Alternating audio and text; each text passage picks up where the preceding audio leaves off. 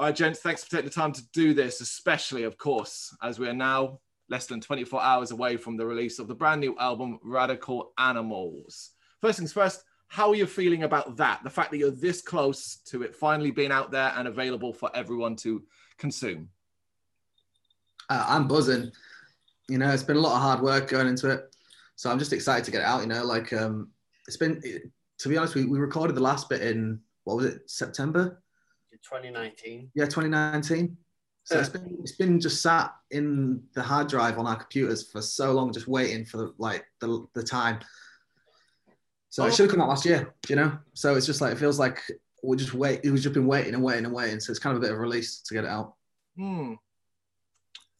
What about yourself, Darren? How you feeling? You feeling excited? You cool with it? I think relieved is the main word here, but yeah, no, I'm very excited. Very, very, very excited indeed. So what happened there? What's kept it delayed for so long? Was it a COVID thing that you didn't want to release it in 2020? Yeah, I mean, well, we started releasing in February. No, it's January last year. Actually, we started with Show No Love, I think. And then we released 2 singles, and we didn't have the videos for the rest of them because we weren't allowed to go out and film. So it was just like, well, we don't really want to release it without the videos. We had plans for all the videos and stuff. Yeah, we wanted to make sure we took the time to do it all right, and with the ability, people not working and the ability not to do videos and stuff, we thought let's just put it on pause and then make sure we release it right so that the maximum people can hear it. And you know, we felt that this was the best time now, and maybe last year wasn't. Yeah. And I mean, also, like, we kind of were waiting for the pandemic to be over. Like, we were so naive to how long it was going to last. I think we just both thought, well, all of us just thought there was going to be a couple of months, maybe at max, you know, by summer it was all going to be done. So we just thought, oh yeah, let's hold it for a couple of months. We'll be able to get back and film some videos, and then we'll be able to gig as well. You know, that was the thing, like being able to gig. And now we've just sort of come to terms with the fact that like gigging is going to be a couple of months away. But we had to get started before we knew that, releasing and just getting out there, because it was just, you know, time to go, time to get it out. Okay. Do you have a kind of disconnect to it, considering for you musically and what you wrote and what you did in the album is so many years old, whereas for the fan base and the people who are going to be experiencing it, it's effectively going to be brand new, and they're just going to presume that, oh, it was recorded over the last year. Are you feeling disconnected from it in regards to you've moved on musically? I mean, with some of the tracks on the album, so Molly, I wrote that track like 7 years ago, like before Them Bloody Kids was even something that I'd even considered as a band, or like was even a band altogether, you know? Yeah. So and that was something I was playing with my old band, and that evolved into being a different track and into what we have now, but the riff's the same. So it's all this stuff's been like brewing for a long time, and now it's finally getting out, and so it's great because now I'm starting to write all this other stuff. So it's quite nice to be able to have some time to just write this new stuff, because, you know, we've been just going over these 12 tracks for like 2 years. The idea that you'd be starting to get sick of it, 12 tracks over 2 years, and that, like I said, you'd be mentally ready to move on. How do you feel about that, Darren? Yeah, I'm definitely ready to start writing, but I'm also, it was dead in my head for a bit, but now that it's coming out and everyone's getting the chance to hear it, it's revitalized and I've got like a second wind. So, but yeah, and I'm also going to be glad to start writing straight away as well. Have you been paying much attention to early reviews from websites or just general fan reaction to the songs? Do you comment stuff like that? Is that something you've been keeping an eye on? Yeah, I mean, we keep update with them, I guess. Yeah. Yeah, we've had some good ones, we've had some mediocre ones, we've had some bad ones, you know.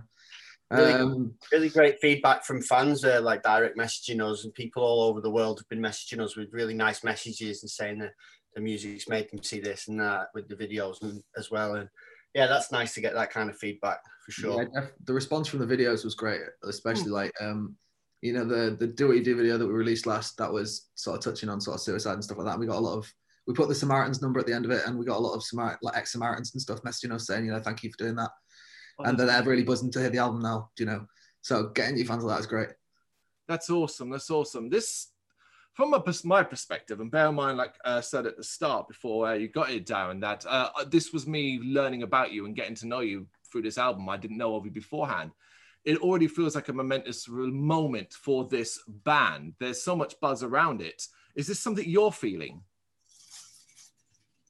I think once it's out tomorrow, then I'm going to start feeling the buzz and paying more attention, because it's just been a lot of work leading up to it. It's sort of too focused on it to really think about what's coming tomorrow. Okay. Yeah. The videos have been a massive stress as well. You know? Yeah, it feels like you haven't quite had that sinking in moment where you can almost decompress and go, right, the work is done. That part of the work's done. Now it's a matter of the next part. Exactly. So throughout, I mean, the last year or so, how have you both been personally and as a band coping during the, the pandemic period? It's been very difficult for everyone, musician-wise. How about you guys? How you been coping? Well, I mean, to be brutally honest, we haven't really met other than doing videos. Just because it's not been viable, with the pandemic, we don't want to be passing it around. We don't want to be like contributing to any of the problem really. So we've just everything's been put on hold. Everyone's doing their own thing in their own places. We've been sending ideas back and forth, but nothing, not any jamming. So it kind of feels kind of dead. I'm just waiting to get in a room and start jamming together. Really, that's what I'm gagging for. Like playing music, man. That's why we do it. So it just feels weird not playing music and then releasing music, if that makes sense. Cool. But yeah. Just feel like I'm more of a social media manager than a musician at the moment, and I've managed to set the drums up in the house and do a little bit of practicing, but I don't really like to do it all that much in the house because it's disturbing the neighbours and stuff like that. But so yeah, I'm excited to get back into the studio. I think me and Seb have got like 5 full days just smashing it out planned just to get nice and tight again. So. Okay, that's cool. I hope it works out. I hope it all works out and everything continues on the right path. What during that period then, on a sort of positive thing for both of you individually, has there been something specific that you can point at that's helped keep you in a positive mind frame? I guess just the idea of being able to gig again, man, get back out there and kind of show the world them the kids through the album, really. Yeah, that kept me going. I don't know about Darren. Well, I think we managed to make enough content with photo shoots and videos and snippets and stuff to actually be active as a band on social media every day, and to actually see something every day still happening and still getting responses and likes and all that jazz is it keeps you going. It pulls you through. It's not just nothing. Yeah, totally. So, I mean, you brought it up a few times. The social media aspect is so obviously necessary to push a band. It's part and part. As record sales are important, but likes and follows are just as important. Do you think you're in a good state, Them Bloody Kids, to be able to handle those pressures?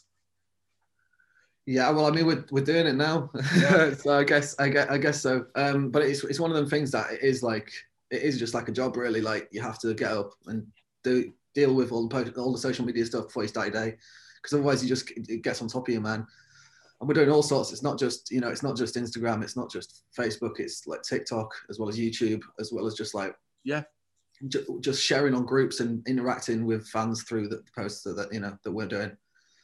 It's a lot of work, but it's great. It's awesome to see the people reacting and enjoying it. The fans getting some, like, actually leaving some reviews and leaving some stuff for us to react to, which is fantastic.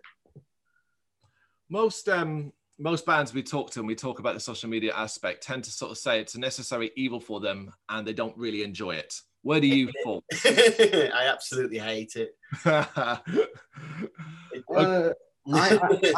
don't like it, but I like, right, this is a little guilty pleasure, but I like it's, as everyone does, it's nice to see likes, man. It's nice to see people getting involved with the stuff that you're doing and actually getting something back, whether that's just like a little thumbs up on a screen. It's the only recognition we really get, because we don't get paid. It's just like music's so hard to make any money. The only kind of real recognition you get is these nice reviews and fans likes and stuff like that. So every little like is a morale booster. Exactly, yeah, that's it. It just keeps us going. But you're able to get a balance though between your personal and the professional side of things. I mean, you'd have to ask my girlfriend, to be honest. I feel like she's probably sick of me on my phone all the time. But it's what you have to do. She'll be happy when when I'm taking her on the world tour. So, guys, where did you, going back to the very start, how did you guys meet? How did Them Bloody Kids come about? Yeah, I was Seb got a job on the bars, and I was his boss at the O2 Forum in Kentish Town a few years back. It's a big music venue in London. And then basically we found out we both like System of a Down, and then he was looking for a drummer and I was looking for a band, so we decided to get together. We did that before we really even knew each other, so then we became friends through the band as well. Yeah, it was pretty good. It was that's pretty much the story. Like, as simple as that. It was my boss, and then it through just like asking one of the people that worked with me, he was my flatmate at the time and who worked under Darren. It was just sort of came together, and that was it. And then before you knew it, we had like 5 or 6 songs together within a couple of practices. It was easy. It just sort of went together like a jigsaw puzzle, you know. Sort of felt right. A mutual love, a System of a Down as well. That's not something you actually hear that often. It's quite modern, even if they're not so much doing anything these days. Oh, we both love System. I mean, it's my favorite band of all time. You know, I obsess over them, to be honest. I think they were supposed to be doing a new album last year as well, and they recorded some songs. And actually, they released 2 songs. They weren't that great though, but yeah, they released them. So you liked them, didn't you? They did it for the. It wasn't really for like sort of releasing music though. It was they did it for the Armenia. That's it. The thing with I can't remember what it's called now. Yeah, they did it to raise awareness for that war that was happening in Armenia essentially at the time last year. Yeah, I remember this. Yeah, it was just rushed out. I feel like it did feel a little rushed, but I love it. I love everything System of a Down. You know. So, and they were going to be Scars on Broadway songs anyway, I think. So it was going to be on the next album, Scars on Broadway. Oh, okay. Well, that makes sense. Do you think we'll ever actually get a new album, though? Not System, but Scars on Broadway is basically, you know, it's the next best thing. And I love everything that Darren Lankin does anyway, so. Oh, fair enough. We'll move on from the System appreciation. This is for you specifically, Sebastian, as you know, you're doing a couple of different duties in regards to being guitarist and vocalist in the band, writing lyrics as well. Back when you first got interested in music, what came first for you, the guitar or the mic, and why? I guess I sang. I can't remember a time where I didn't sing, if that makes sense. So like since I was a little kid, like since I was like maybe like even before I could talk, I was just making sort of singing baby singing noises, you know, just constantly singing. I loved the limelight when I was a kid, you know, so just singing and performing and stuff. Then guitar, I picked up guitar. My mum played folk guitar, Austrian folk guitar. Oh, cool. With nylon strings. So I learned classical guitar. I think I got started lessons when I was like 6, 7 or 8. And then as soon as I knew a couple of chords, I was just writing songs. That's all I really wanted to do. I wasn't interested in learning anyone else's music or learning the grade stuff until later on. And I realized that I needed that sort of stuff to be able to grow my skills. And then when I was like sort of 11, 12, then I started playing more heavier music on my electric guitar. But yeah, that's kind of how it went. Okay. And what about yourself, Darren? When it comes to picking up a pair of drumsticks, it's not often musicians' first choice. Sometimes they dabble with other instruments and so on. Was that the case with you, or was it an instant love? I had a trumpet in little school, and then I played that for like 2 years. And then I tried guitar for a little bit, and then my mum eventually bought me a drum kit because I was doing her head in, smacking everything around the house with sticks all the time. And then I played that hours and hours every day, and then a bit of piano after that, but I kind of give everything up except drums. So it's working out nicely though. Yeah. Yeah, for sure. I do love playing. Oh yeah, and I urge people when you hear the album, you cannot miss. There is mixing this, the production of this album is stellar stuff. Every note, every instrument, every drum here is heard. It's one of the most impressive things about it, gents. Oh, thanks, man. Yeah, that's all down to Justin, man. Incredible work. Like just to work with him. I mean, he helped me find my voice, you know, as a singer within the sort of rock metal world. Like I wasn't the best educated singer when it comes to like sort of harsher vocals. I was in choirs and stuff when I was a kid, and I did all sorts of like more classical based singing. But he really helped me hone in on that sound and find the gear that was right for me and find the sound that was right for me and just slotted it in the album. And he just helped us with everything, man. And it was everything about it was fantastic. I you know, have nothing bad to say about it. Like it is insane. A great experience for us. Awesome, awesome. So lyrics then, going to that side of things, where do you look for inspiration? Because it seems obvious, considering the themes around radical animals and some of the subjects you cover and touch upon, that you might just turn on the news or look out your window effectively to get that stuff. But is there more to it? I guess it tends to be just what's floating around in my brain at the time. Okay. You know? So whatever it is that's got my goat. If it's you know, like Breaking Into the Night, for example, it was just a time where a day where I'd been arguing with some like right wingers on Facebook about immigrants or something, and I was just like, this, it's ridiculous that you think like this, you know, and it just set me off, and I wrote a song about it. Those are the sorts of things. It's not really like, you know, I won't set out to write a song about something. It's just sort of what I tend to be feeling at the time. But then how do you distill such a wealth of ideas and a wealth of feeling that comes with that into musical statements, as it were? I mean, to be honest, I asked myself that question. I don't know how, like, in terms of lyrics, I couldn't explain how I come up with lyrics and stuff like that. Like, it just sort of comes to me like at the time. Yeah, I don't know. Like, I'll just sit there and play a riff or play whatever, and then these just sort of these words will start coming to me, and I'll just write them out. And obviously, I'll edit them afterwards, but it's not sort of like, I don't know, where it doesn't come from anywhere specific. It's just sort of like, it's sort of meant a subconscious stream, I guess. Are you a notepad kind of guy? E.g., is your home just filled with notepads everywhere where you can scroll down stuff as it comes? It's just my phone, man. My phone's got like probably millions of different notes of like random lyrics, man, about all sorts of crazy shit. Like if someone says something in the street and I walk past and I think that sounds sick, I'm gonna write that down. And do you tend to bounce it off the other guys, yourself, Darren, and Vane? Well, I tend to write the song with the structure as it is first and bring it into Darren, and then he'll sort of tweak whatever he thinks needs changing as he's playing it. It's like, oh, this section could be longer here, or we could change this here, that sort of thing. So yeah, before it gets past the finish point, they all have their say for sure. Is that kind of what you see yourself as when it comes to doing that part down, like the tidying up, taking Sebastian's wealth of lyrical writing there and chopping and changing where you think it works? Yeah, just get a structure that flows the best and has the best drops or the best guitarists paired together and stuff like that, you know, and the right lengths. That's kind of it, plus whatever drums I want to throw in there.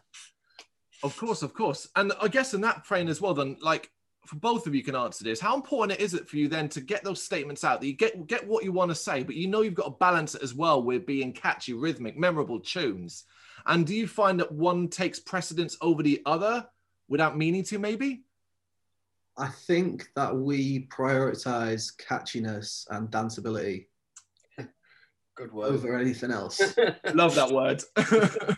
Right, because that, like, it just seems like if we're having a good time playing it, then people are going to have a good time hearing it. Do you know? Like that's sort of our there isn't sort of much that we'll be like no to. You know, if something comes out and it's good and we vibe to it, then we'll stick with it.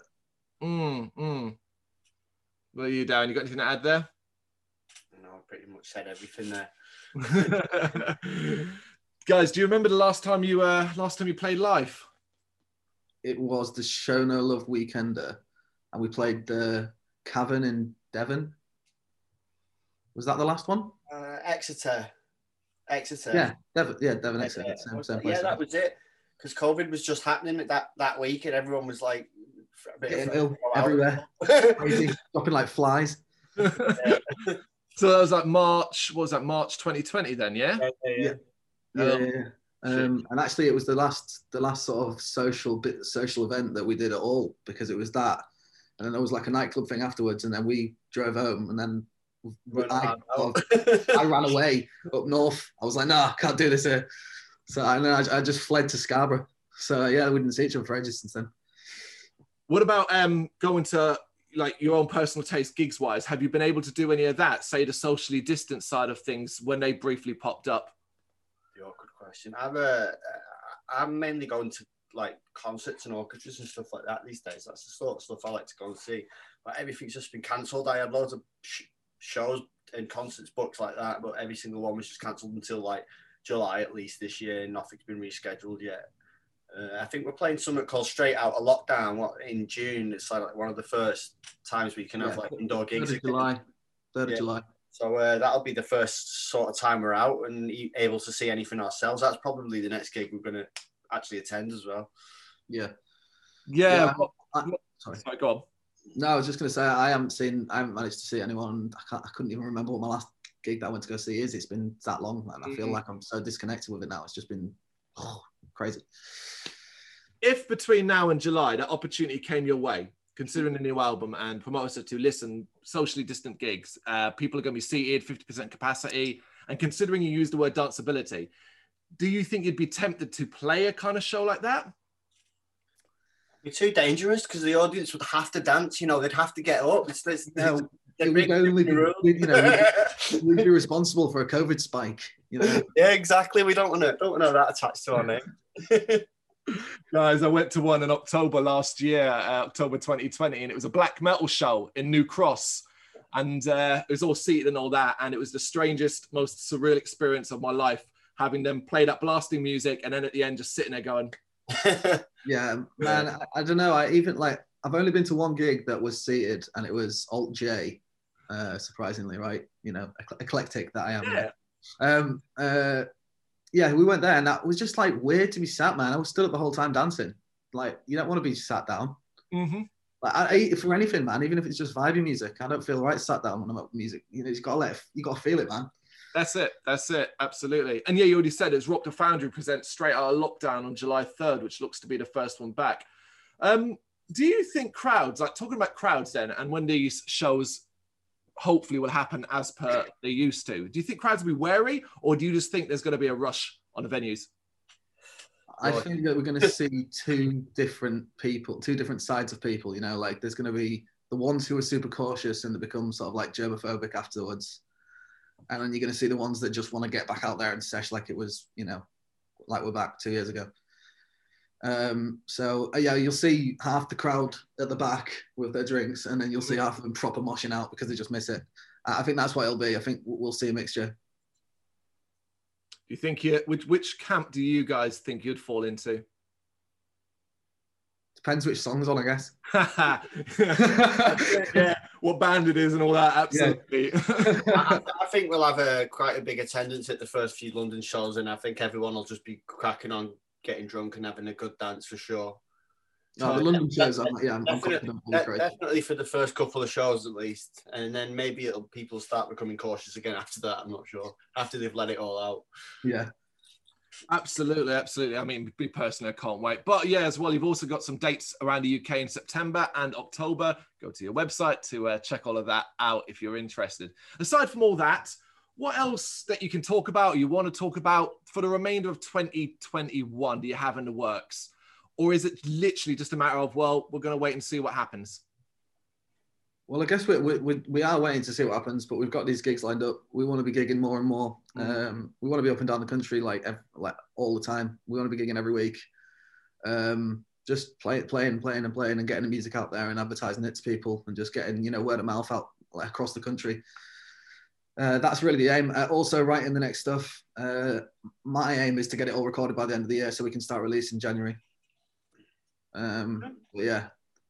And also I'd like it to be earlier than that because of the way that Spotify is at the minute, but you can't sort of put a time on inspiration. Yeah. Not just keeping the momentum going is key now after tomorrow. So yeah, definitely. Yeah, because, you know, within a month, if you don't release or do anything within a month, you're buried and forgotten about, you know, and that's that sucks. It's not really fair, but it is the way of the world. Yep. Fellas, that's it. Thanks for taking the time to do this. Thank you, man. Thank you. Thanks for having us. Thank you very much for watching. You can check us out on gbhbl.com as well as on Facebook, Instagram, Twitter and Tumblr.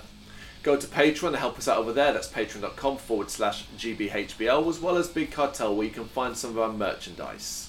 We have a podcast running on SoundCloud and Apple Podcasts. And of course, if you like this video, do us a favour, hit the subscribe button and help the channel grow.